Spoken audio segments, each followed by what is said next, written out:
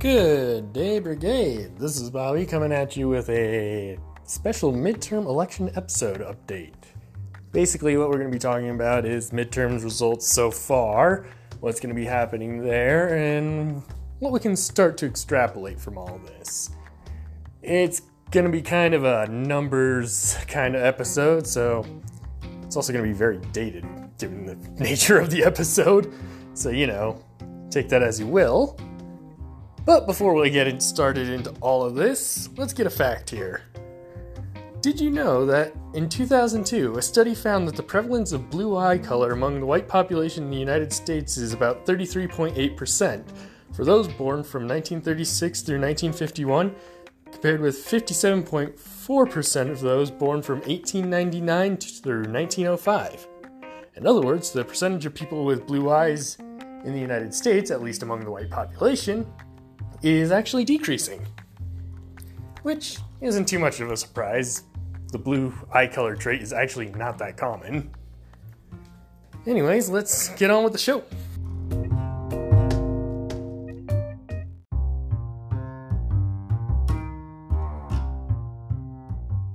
Alright, so we've decided to make the music a little more upbeat, especially since the topic is going to be pretty numbers heavy, and numbers can be pretty boring if you really don't know what to look for and all that, or it's just not your thing. So let's hope this keeps you up. Anyways, we're going to get started with governor races around the United States. Let's keep in mind that not every governor was up for election, however, most of them were. So for states that weren't up for election, there's New Jersey, Delaware, West Virginia, North Carolina, Kentucky, Indiana, Mississippi, Louisiana, Missouri, North Dakota, Montana, Utah, and Washington. As of current, it stands that 24 governors have been elected on the Republican side to being governors. This number also does include those who are already governor and are not up for election as well. Keep that in mind, as there are 50 state governors. On the Democrat side, we've got currently 22. As of current, most races are decided. There are 4 that currently are not called for. This is from the source of the Associated Press. However, we have verified it with multiple other sources, and this is more or less where it stands. As of current, the 4 states that don't have a governor decided quite yet are Arizona, Nevada, Oregon, and Alaska. So, let's get started with Alaska. To start off, Alaska uses a ranked choice voting system. So this means that parties can run multiple candidates and people vote by ranking their preferred choices. Usually this will often mean that they're probably going to pick their preferred party first and any independents or things like that. This does give a better chance for third parties to go to, but in the United States, there's a very heavy two-party mentality, so it's probably not going to bear a lot of fruit at first. Anywho, let's get on into it. In first place, and likely to win, especially with the percentage of the vote, with 75% reporting, so this race is not done yet and it could still change, is Mike Dunleavy of the Republican Party, with 52.1% of the vote, with 111,761 votes total. Then there's Les Gara of the Democratic Party, with 23.1% of the vote and 49,535 votes. And then, here's where the ranked choice makes things a little bit interesting. You have Bill Walker, who is running on a nonpartisan ticket, who has 20.1% of the vote, with 43,142 votes total, putting him not too far behind the second place with the Democrat. And below him is another Republican, Charlie Pierce, with 4.6% of the vote, 9,771 votes, likely due to the fact that Mike Dunleavy is probably the preferred choice of the party and probably the endorsed candidate by you-know-who. But it shows an interesting thing with Alaska, because as they have ranked choice voting, it is given a third party, or in this case, a nonpartisan individual, a very real opportunity of staying competitive within the race. So much so that they've actually garnered 20% of the vote. It's impressive, really, and part of the reason why a ranked choice voting system is great. At least a good start for the United States. Moving on to our second race, it looks like Oregon has actually just been called. Keep in mind, we are doing this right now at 6:02 p.m. Mountain Standard Time. Looks like Ron Wyden has just been declared with 55.4% of the vote, 837,653 votes, 69% reportings, against Joe Ray Perkins of the Republican Party with 41.8% of the vote, 631,890 votes total. And, well, if you'd like to know the next two closest, Chris Henry of the Progressive Party, holy crap, they're still around somewhere, with 1.7% of the vote and 26,787 votes, and Dan Pulju of the Pacific Green Party. A lot of interesting history on that one, I bet. With 1.1% of the vote and 16,768 votes. So Oregon has just called it for the Democrat. That turns a solid blue Pacific if you don't count Alaska. So the next race going on, which hasn't been called yet, 77% reporting, still not a called race yet, and for very good reason, you're about to find out, it's very close. So far leading is Adam Laxalt with 49.9% of the vote and 418,461 votes. Fun fact, Adam Laxalt is largely seen as the successor candidate to the previous Republican governor of Nevada. So it's not super surprising that he has that little bit of an edge. Following close behind him, and this has been a very closely watched race around the country, is Catherine Cortez Masto, I'm sorry I probably mispronounced that, of the Democratic Party with 47.2% of the vote, or 395,866 votes total. So, yeah, it's pretty close. With 77% reporting, it's still understandable why they haven't called it yet. If you're curious, third place is none of these candidates. Yes, in Nevada, you can vote for nobody. That is an option. With 1.1% of the vote and 9,645 votes total. Good on you, Nevada. You have that right and you should choose it. Behind that is Barry Lindman of no party preference, so another nonpartisan, with 0.7% of the vote, 6,085 votes total. And behind him, Neil Scott of the Libertarian Party with 0.6% of the vote and 4,788 votes. Kind of surprised nobody is in third place. Quite literally nobody. Oh, sorry, that was the Nevada Senate race. I got mixed up. My apologies. Also, that was the Oregon race that was just called for in the Senate. My apologies again. The Oregon governor race, let's go back to that while I don't mess up again, hopefully. We have Tina Kotek of the Democratic Party with 46.8% of the vote, or 734,011 votes total. Kristen Drazan of the Republican Party in second place with 43.8% of the vote, or 687,709 votes. Betsy Johnson of no party affiliation with 8.7% of the vote, or 136,440 votes. Denise Smith of the Constitution Party, 0.4% of the vote, or 6,249 votes total. And Leon Noble of the Libertarian Party with 0.3% of the vote, or 5,201 votes. So, for those of you who may not be familiar, the Constitution Party is actually the 5th largest national party in the United States. They are recognized, last I knew, in 28 states. That may have changed and they may have gained more. They have state affiliations in most, if not all, states. And what they favor heavily is a very right-wing but more traditionalist along the American system advocated by Henry Clay, which called for high tariffs and, well, increased industry and production of the United States, and kind of pushing towards a sort of meritocratic system, not meritocratic, but what's it called? Mercantile. There we go. Mercantilist policy. The difference being that the Constitution Party also wants to completely abolish taxes. They also tend to be much more favored by white people, especially with their more traditional views, shall we say. They have been criticized as being a potentially racist party, and in the state of Colorado, they actually were briefly recognized as a major political party in 2012 because a Republican candidate who lost his primary election, their party, Tom Tancredo, actually went and ran on the Constitution Party ticket and gained over 20% of the vote. He split the Republican Party ticket, which actually led to the election of John Hickenlooper, and yeah. Or I believe Michael Bennett. I'd have to relook that up.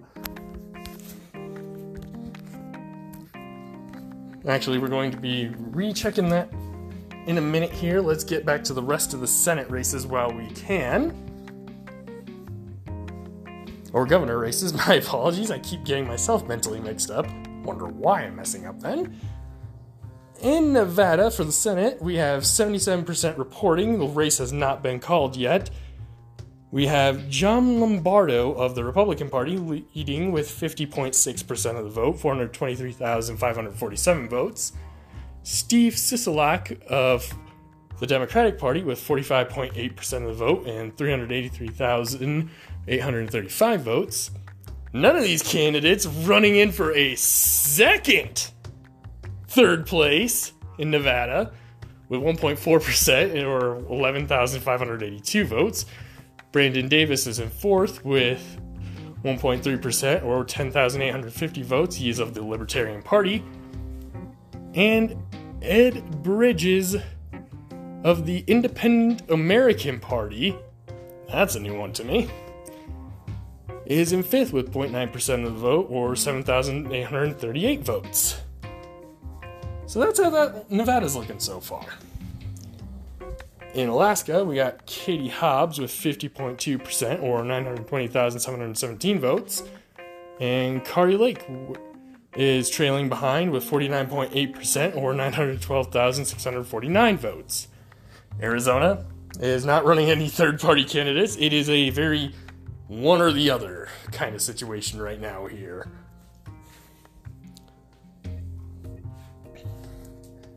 So, those are the 4 governor races as of right now that are still being contested. Ones that have finished are California, which means they have re-elected Gavin Newsom, Idaho, which is Brad Little, with 60.5% of the vote, total blowout. Wyoming is Mark Gordon with, do you really want to know? 78.7% of the vote. Yeah, remember when I said there's basically no Democratic Party in Wyoming? We did not lie about that. If you look at the map, it's actually pretty much solid red. Like, yeah, there was no chance if you're a Democrat in Wyoming.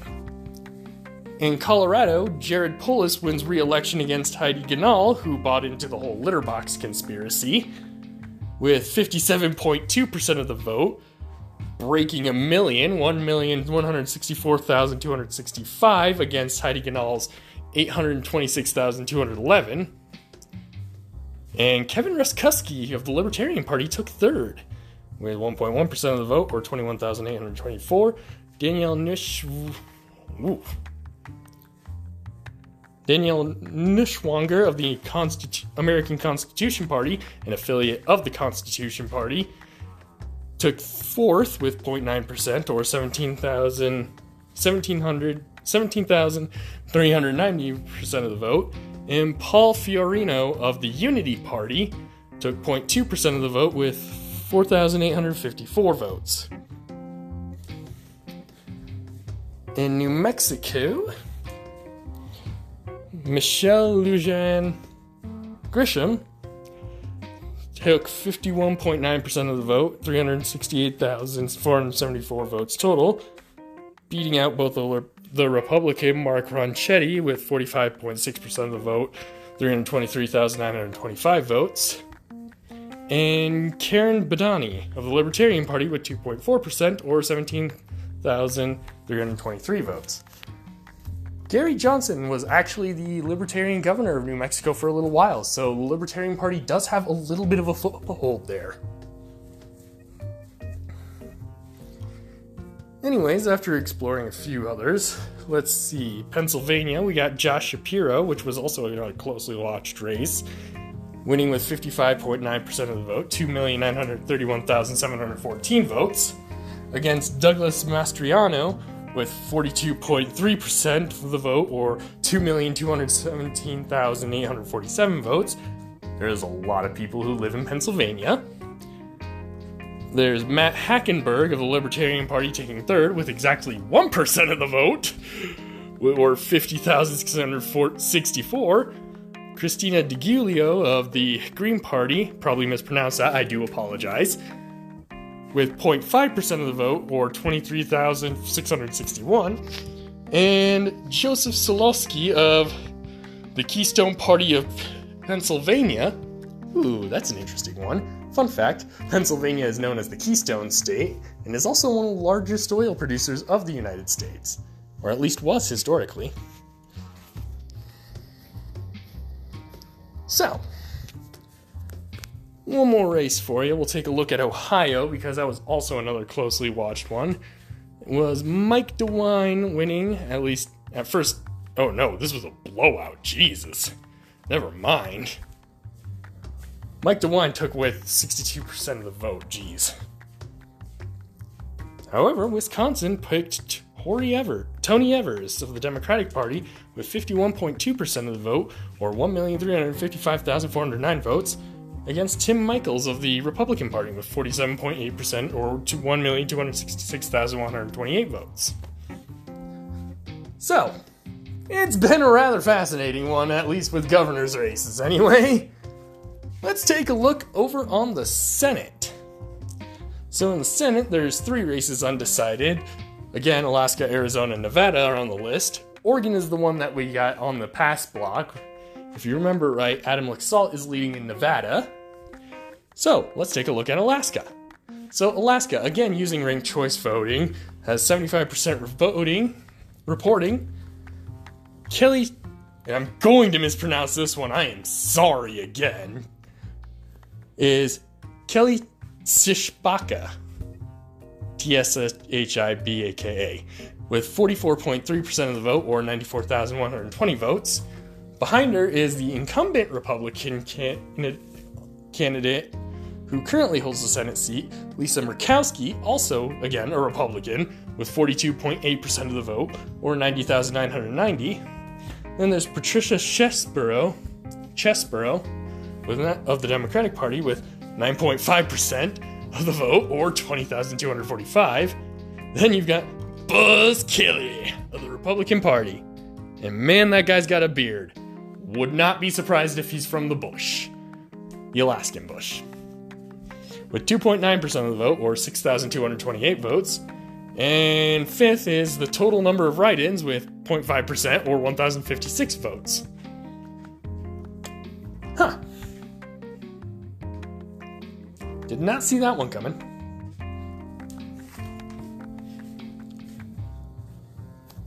So, in Arizona, right now we've got Mark Kelly with the lead, 67% reporting, so this is going to be a long night in Arizona. Again. Oh boy. There's Mark Kelly of the Democratic Party with 51.3%, or 945,620 votes. There's Blake Masters of the Republican Party, and man, that guy's got a baby face. In second place with 46.5% of the vote, or 850,662 votes. And third place, Mark Victor of the Libertarian Party, with 2.2%, or 39,626 votes. So, you might be wondering about Georgia. Well, Georgia's got a fun little rule in their elections that requires you to win a majority in order to win the office. If no one gets a majority in the first round, a runoff round occurs in which the top 2 candidates go head to head. In this case, the top two candidates were pretty obvious. On the Democratic corner, you have Raphael Warnock, the incumbent candidate who beat, I believe, David Perdue, if I remember right, to take the seat. In the Republican corner, you have former football star and guy who can barely form a coherent sentence, Herschel Walker. Hand-selected by Trump, has some rather interesting quotes that we have featured on this show. And we're going to be totally honest, we're not entirely sure he's there mentally. So, with 98% reporting and the runoff taking place December 6th, we will do a special show for that one, by the way. Even though it is going to be in the off season, we will do a special one on that. We've got Raphael Warnock, who took the first place with 49.4% of the vote, or 1,941,499 votes. And second, as we said, Herschel Walker of the Republican Party with 48.5% of the vote, or 1,906,246 votes. And Chase Oliver, and this is where it's going to get really, really interesting. Chase Oliver of the Libertarian Party took 2.1% of the vote, or 81,179 votes. That's enough votes that could have determined the winner. And as we've seen, it's not uncommon for the Libertarian Party to at least pick up a percent or two. But you have to wonder if recent events didn't turn people off from wanting to vote for Herschel Walker, but they didn't want to necessarily not vote and have the percentage point essentially go to Raphael Warnock. Now here's why we say this, because it determines based on the majority number of votes cast, which means if you don't cast a vote, your vote doesn't get added to the total pool. So let's say about a percentage of these people didn't vote. Like 1% did not vote instead of voting for Chase Oliver because they wanted to vote for Herschel Walker, or rather they wanted to vote for the Republican Party, but found Herschel Walker a little off-putting, especially in light of many recent events, or maybe because they're like us and found his grammar to be absolutely atrocious, and his intelligence, again, we don't believe that he's an idiot. We just believe that his brain has been scrambled pretty fucking hard, and it shows. But if that 1% didn't vote, it potentially could be enough to tilt the election in Raphael Warnock's favor. In other words, a not vote at all would equal a vote for the top candidate. And this is why the 50% rule is really interesting. Because instead of winning a plurality, you have to get the majority. Which means that if you don't vote, you're just giving your vote essentially to the top candidate because you're not voting. And the benefit goes to the one in the lead. So, say these people decide to hold off on voting in this case, in the runoff round. Well, in that case, those percentage points will likely convert into favorability for the leading candidate. And if it were Raphael Warnock in this case, which it appears so at least on paper, then it's going to benefit him over Herschel Walker. And this is why Georgia's majority rule is kind of interesting and potentially dangerous, because it means the candidate in the lead has an interest in some regard deterring their opponent's voters, from voting. I mean, obviously you have an incentive to do that anyways, but this can actually help translate in a compounding factor, in which them not voting is additional votes to you, rather than just they're not voting, so that's less votes for them. Because not only would it be less votes for them, but it would be more silent votes towards the one who's in the lead. And if you're in the lead, that incentivizes you to increase your turnout while decreasing their turnout. And you don't even have to necessarily increase your turnout. You just have to make sure your turnout stays higher. Which, again, yes, that is technically what you want to do in this kind of idea anyway, regardless of the system, but individual voting methods can provide individual different strategies. And the majority rule kind of adds an interesting one, especially in Georgia. In interesting races that have been called, John Fetterman actually beat Mehmet Oz, or Dr. Oz as many of you may know him as, with 50.6% of the vote, 2,652,740 votes total. Oz getting 47% and 2,462,615 votes total. Now here's where it gets interesting. Supposedly, and this is what we've been hearing through the grapevine, so take this with a grain of salt, though we do have a confirmed news source on this first bit, Mehmet Oz called Fetterman to formally concede. Which, historically, that's perfectly normal, that's what you do, that's not really noteworthy. Normally. However, in an incredibly contentious situation like the United States is in right now, this is notable. This is a losing candidate who was endorsed by Trump, by the way, though Trump now disavows his endorsement and blames Melania for it. Yeah, buddy, blame your wife. That's a real manly thing to do. Hiding behind mommy's skirt. Or rather, pushing mommy into the bus. But he called and conceded. And then he further went and called for unity in trying to work towards this great problem. And while we do not agree with Oz on a lot of things, ranging from some of his medical advice in pushing of supplements to his political views, but one thing we do agree with, and this is one thing we have to find admirable, is he chose to do the right thing. He took responsibility for the actions in the election, and he owned up to his loss, and he accepted it. That's just a start, but it's a good start to at least repairing things and putting things back together.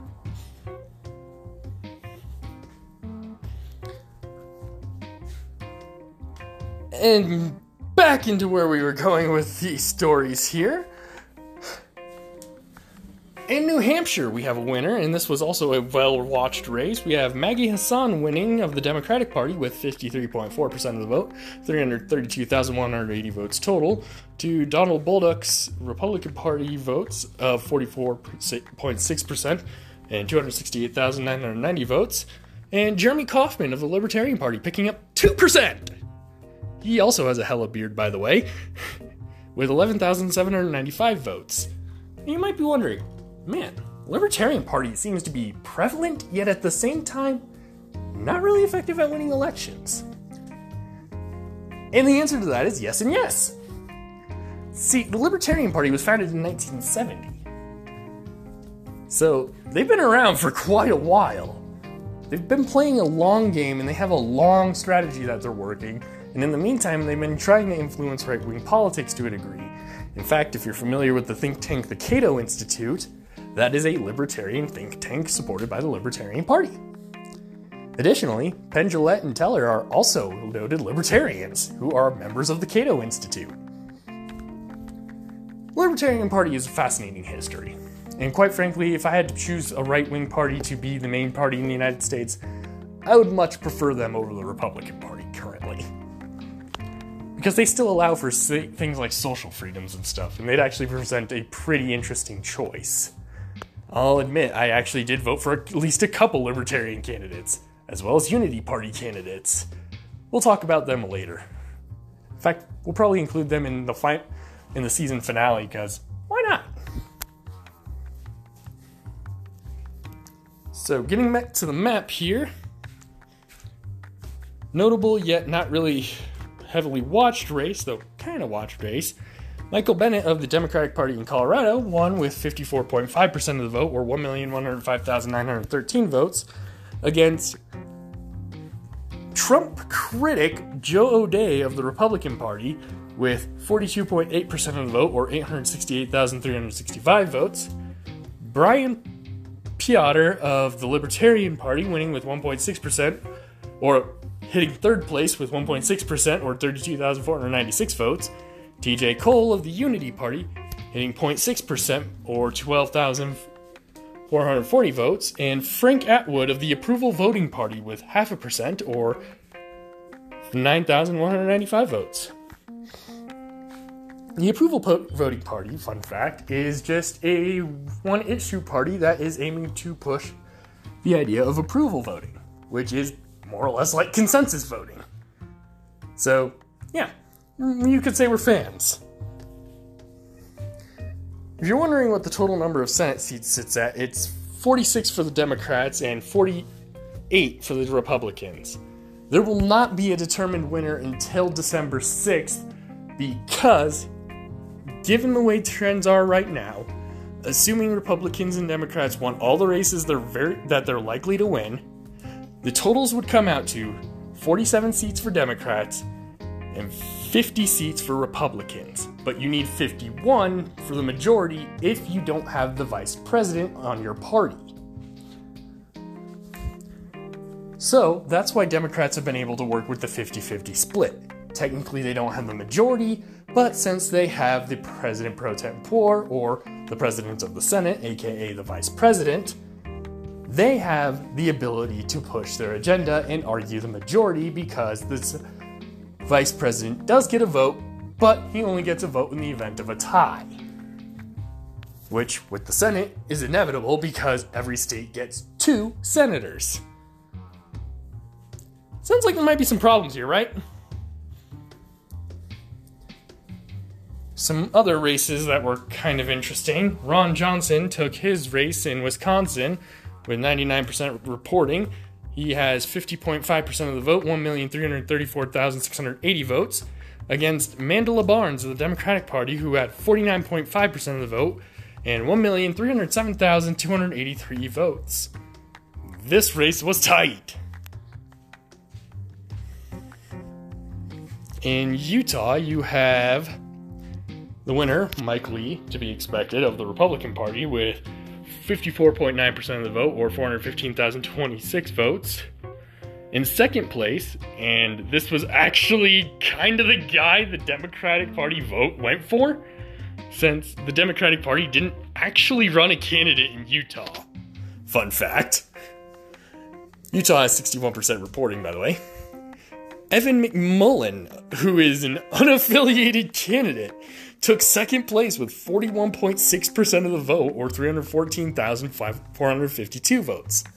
Now you might be wondering, wait a minute, hasn't Utah run unaffiliated candidates and those who aren't really Democrats or Republicans trying to win major races before?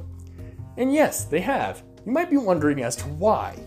And that can actually be partly explained by the religion Mormonism.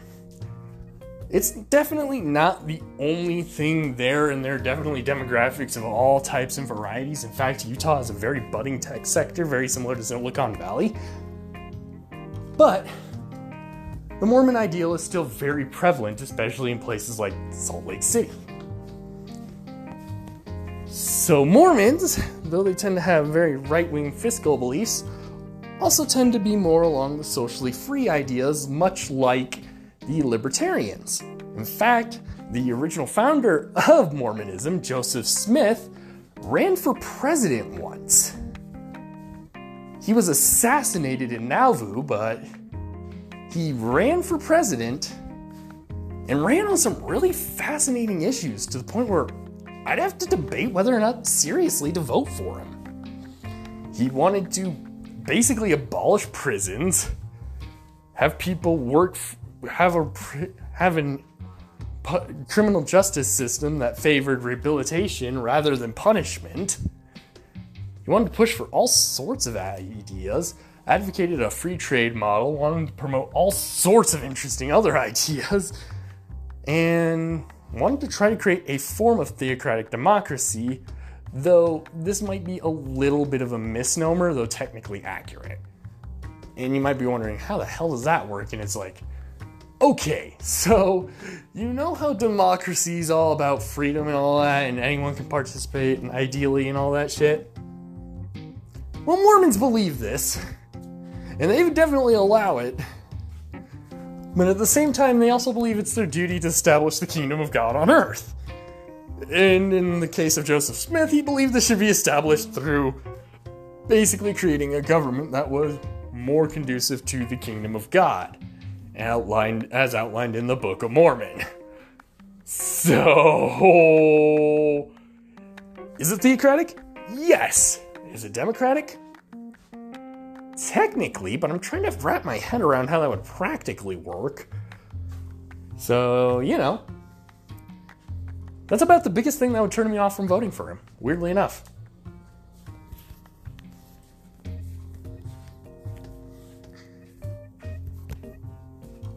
Anywho, let's see. One more notable race. Let's go to Florida. Well, Florida's kind of a blowout. The incumbent candidate, Marco Rubio, has been declared the winner with 99% reporting. If you're wondering how Florida's able to do this so quickly, Florida's got a bit of a history with voting irregularity, and they have, as a result, mastered the art of voter security and getting votes counted efficiently and effectively. See the election of 2000. For reasons as to why. So, Marco Rubio took 57.7% of the vote, or 4,469,878 votes. In second place was Val Demings of the Democratic Party, with 41.3% of the vote, or 3,197,133 votes. Third place was Dennis Misagoy of... Misagoy? It's spelled with a G, but I have no idea if it's supposed to be pronounced like a J. Anyways, sorry if I mispronounced it, I probably did, of the Libertarian Party, 0.4%, or 32,101 votes. Then there's Stephen Grant of no party affiliation, with 0.4% of the vote, or 31,761. And then, in fifth place, probably the coolest name so far that we've had in the races, is Tuan Nguyen of no party affiliation, with 0.2% of the vote, or 17,338 votes. You go, Mr. Nguyen. So, let's move on to the House. So, to start off, we're going to qualify this with saying we are not going to go over every single goddamn House race, because there are 435 of them, and my god, we do not have that time. In fact, in terms of episodes, we are running way over our usual time, but we feel it's important to cover all this as much as we can, since that's kind of the point of this episode. So, with House results so far, 184 seats belong to the Democrats, and so far, 207 belong to the Republicans. 208 is needed for a majority, and so far, the Democrats have lost 8 seats, while the Republicans have gained 6. So, let's do a few states here. We're going to go to Colorado again. You might be wondering why we pick that so often. If you're not familiar with the show, we are actually based in Colorado, and that is why we are going with it often. It's the one we know most about, politically speaking. It's the one we sit in for politics in general, and it's where we vote. But we do like to try to cover other states as much as we can. So, in the state of Colorado, out of the total seats up for grabs, we currently have 8. Of the first district, Deanna DeGette of the Democratic Party won with 80% of the vote, 51% reporting. Of the second district, Joe Neguse, sorry if I mispronounced that, of the Democratic Party with 69.2% of the vote, with 82% reporting. In the third district of Colorado, which is notorious for having Lauren Boebert as their incumbent, with 98% reporting, this race is getting tighter than dick skin. Adam Frisch is currently leading with the Democratic Party with 50%. Now you might be wondering, how is this a lead? Well, it's because we can't go into fractions because of how small they would be. Because he has 155,579 votes to Lauren Boebert of the Republican Party's 155,506 votes. This race is tight, coming down to the wire. In Colorado's 4th district, we have Ken Buck of the Republican Party with 60.5% of the vote, or 196,000 votes, and he has claimed the seat. In the Colorado 5th district, Doug Lamborn has claimed the seat with 56% of the vote, 80% vote reporting. In Colorado's 6th district, Jason Crow of the Democratic Party has won with 60.8% of the vote with 81% reporting. In Colorado's 7th district, where we are based exactly, our representative is Brittany Peterson, who has won her re-election with 56.9% of the vote and 96% reporting. And in Colorado 8th district is also a race getting super tight, with 89% reporting. Yadira Caraveo of the Democratic Party, sorry if I mispronounced that, Caraveo, or is likely the pronunciation. If I am wrong, I again apologize. Of the Democratic Party is leading with 48.4% of the vote, or 97,115 votes. Barbara Kirkmeyer of the Republican Party is close behind, though, with 47.7% of the vote, or 95,626 votes. And Richard Ward of the Libertarian Party is comfortably third, with 3.9%, or 7,746% of the votes. Sorry for the breath in the mic there. Let's see. Let's take a look at a fun state. How about Alaska?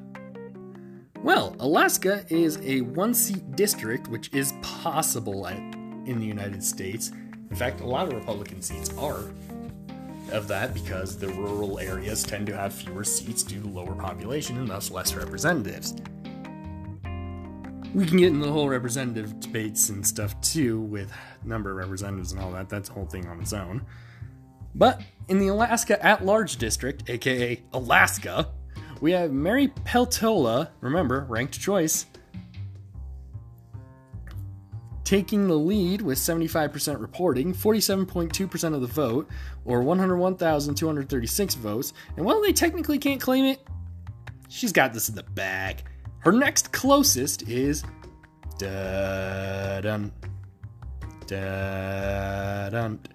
Sarah Palin, coming in with 26.6% of the vote, or 57,005 votes total.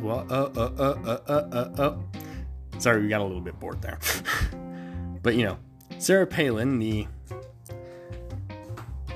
let's say, fairy godmother of the Tea Party, because holy crap, she's insane, is in second of the Republican Party.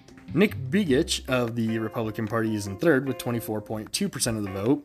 Looks like the Republican Party vote has completely split due to Sarah Palin, and while she hasn't taken it yet, it is likely that Mary Peltola will take the seat of Alaska at large. Yeah. So that's where we're at with Alaska. In Arizona, we got some interesting races, I'm sure.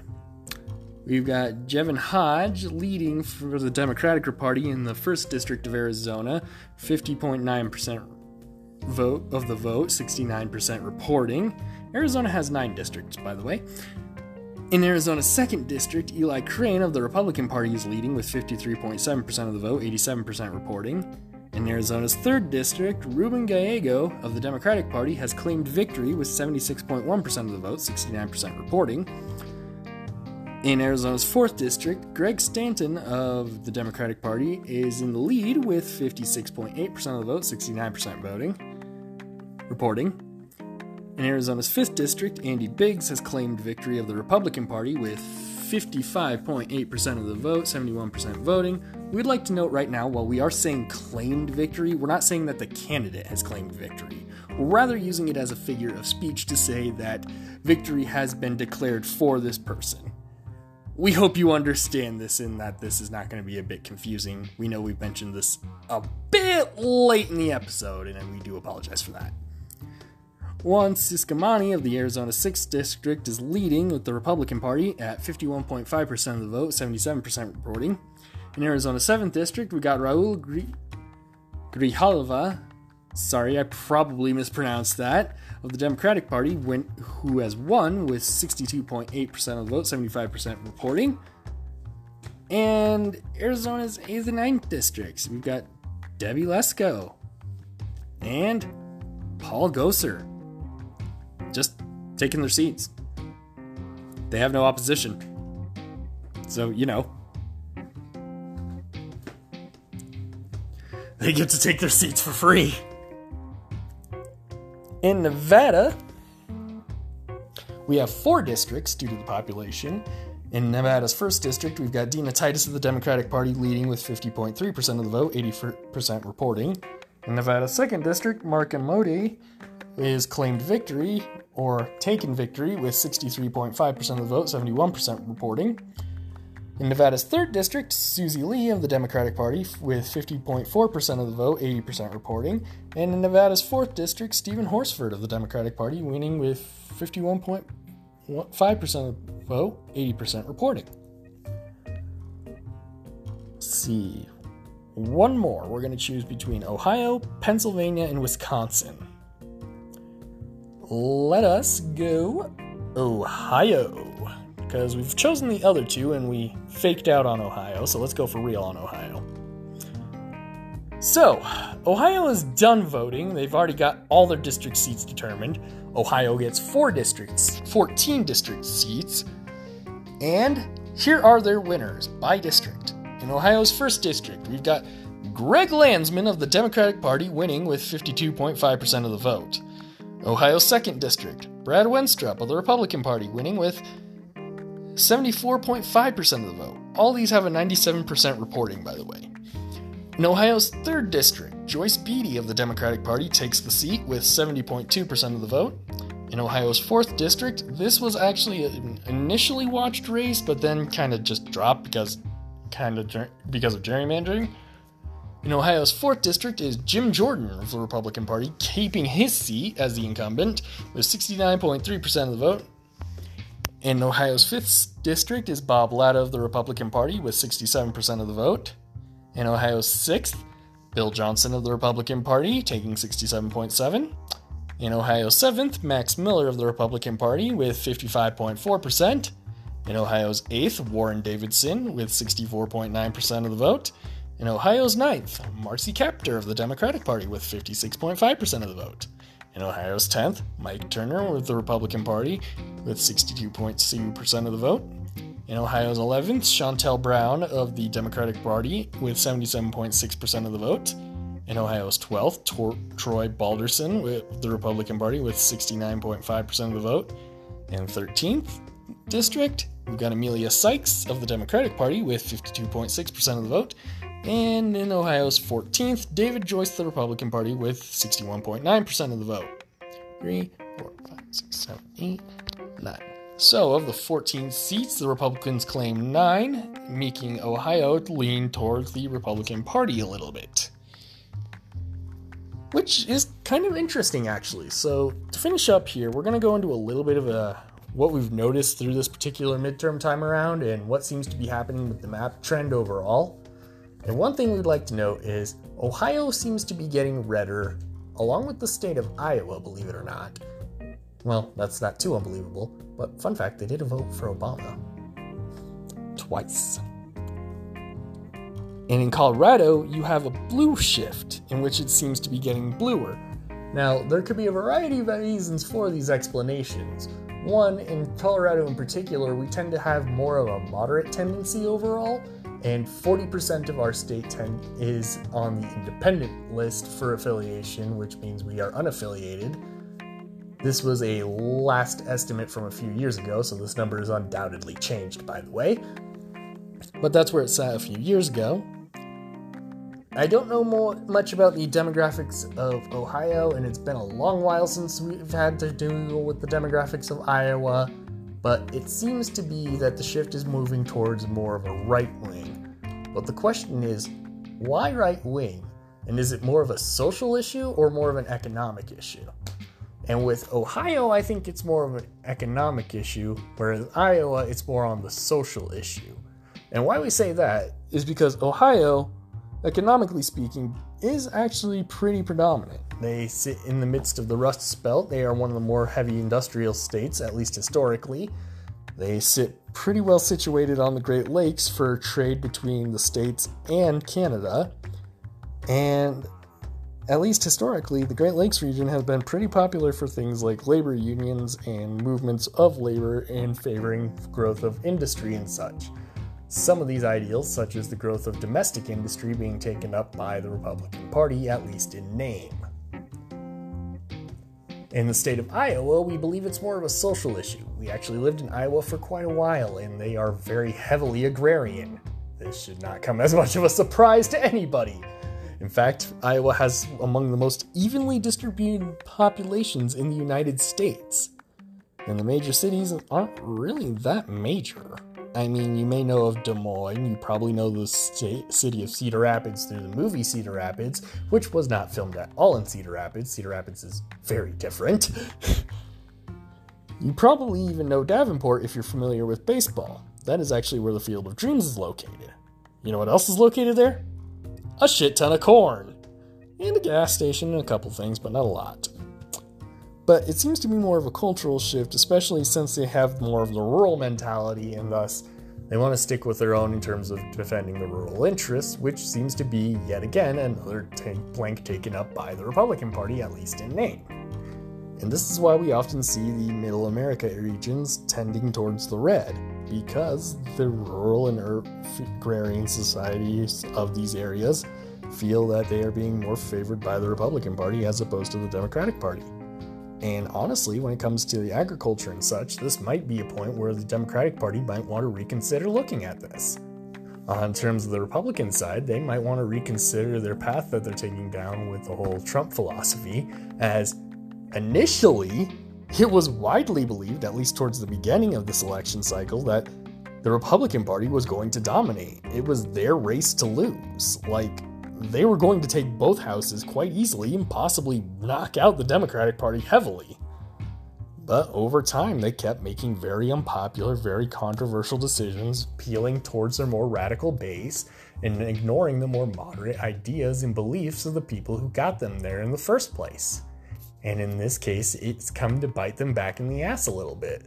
So instead of having an absolute landslide, we have a Senate that won't be determined until December 6th, and while the Republicans seem to be leading and probably will take the majority in the House, it's incredibly likely that they're not going to get a huge majority, and thus, while they may be able to get stuff through, it may be almost impossible to actually get any realistic legislation or change passed. However, Kevin McCarthy is almost undoubtedly going to be investigating Joe Biden for something. I'm guessing they're doing this mostly as a service to the MAGA base, which, honestly, they really should reconsider this strategy. No, it probably won't be good for them in the long term, especially since they'll cause a fractal split, but they shouldn't be appealing to the radical, especially as of current they have the advantage of Duverger's law, which would force a strategic voting interest. So, in conclusion, we can find that where someone had a huge advantage, they made a bunch of controversial decisions and completely fucked it up. And on the other hand, we have a group of people who have historically just gotten their asses kicked right now and have come back, realize they need to ground their ideals more with the people as a whole. And this is kind of one of the biggest problems with the two parties in the American Union, is they don't really appeal to the ground common people. They just appeal to the people who are going to give them money and give them the power to get those votes. And with voter apathy having been at a historic all-time high before all this stuff, this is kind of the trend you would expect. And part of the reason why a two-party dominant system is probably not what's going to help us in the long term, and why voting reform and change needs to happen. I mean, we've even seen it in Alaska. While there's still major two parties, there are people who are actually starting to gain ground in these ranked choice states. You've seen that there was an unaffiliated who took second place in one of the Alaskan elections, in the governor election, I believe. If we can go back. You can rewind if you wish. But the point is, until real change starts to occur, and until we actually start to make those changes and people start to push and advocate for those, things are only going to get worse. And it's only going to get more and more on this even split as we hit this equilibrium of We believe in these things, you believe in those things, and these differences are irreconcilable. That's kind of scary. Anyways, if you made it this long, thank you. This is by far our longest episode and almost an hour long. Holy Jesus. If you like this, share it. If you didn't like it, please share it anyway. It's going to get a bit dated pretty quickly, so, keep that in mind. All of our stuff started around about 6 o'clock when we started reporting on all of this. A lot of these are marginal changes that have occurred still. Most of these things that we've mentioned are at least still true as of this time, 6:52 p.m. And anyways, thanks. Have a great night, pleasant tomorrow, and those who wish not to be tread on should mind where they step.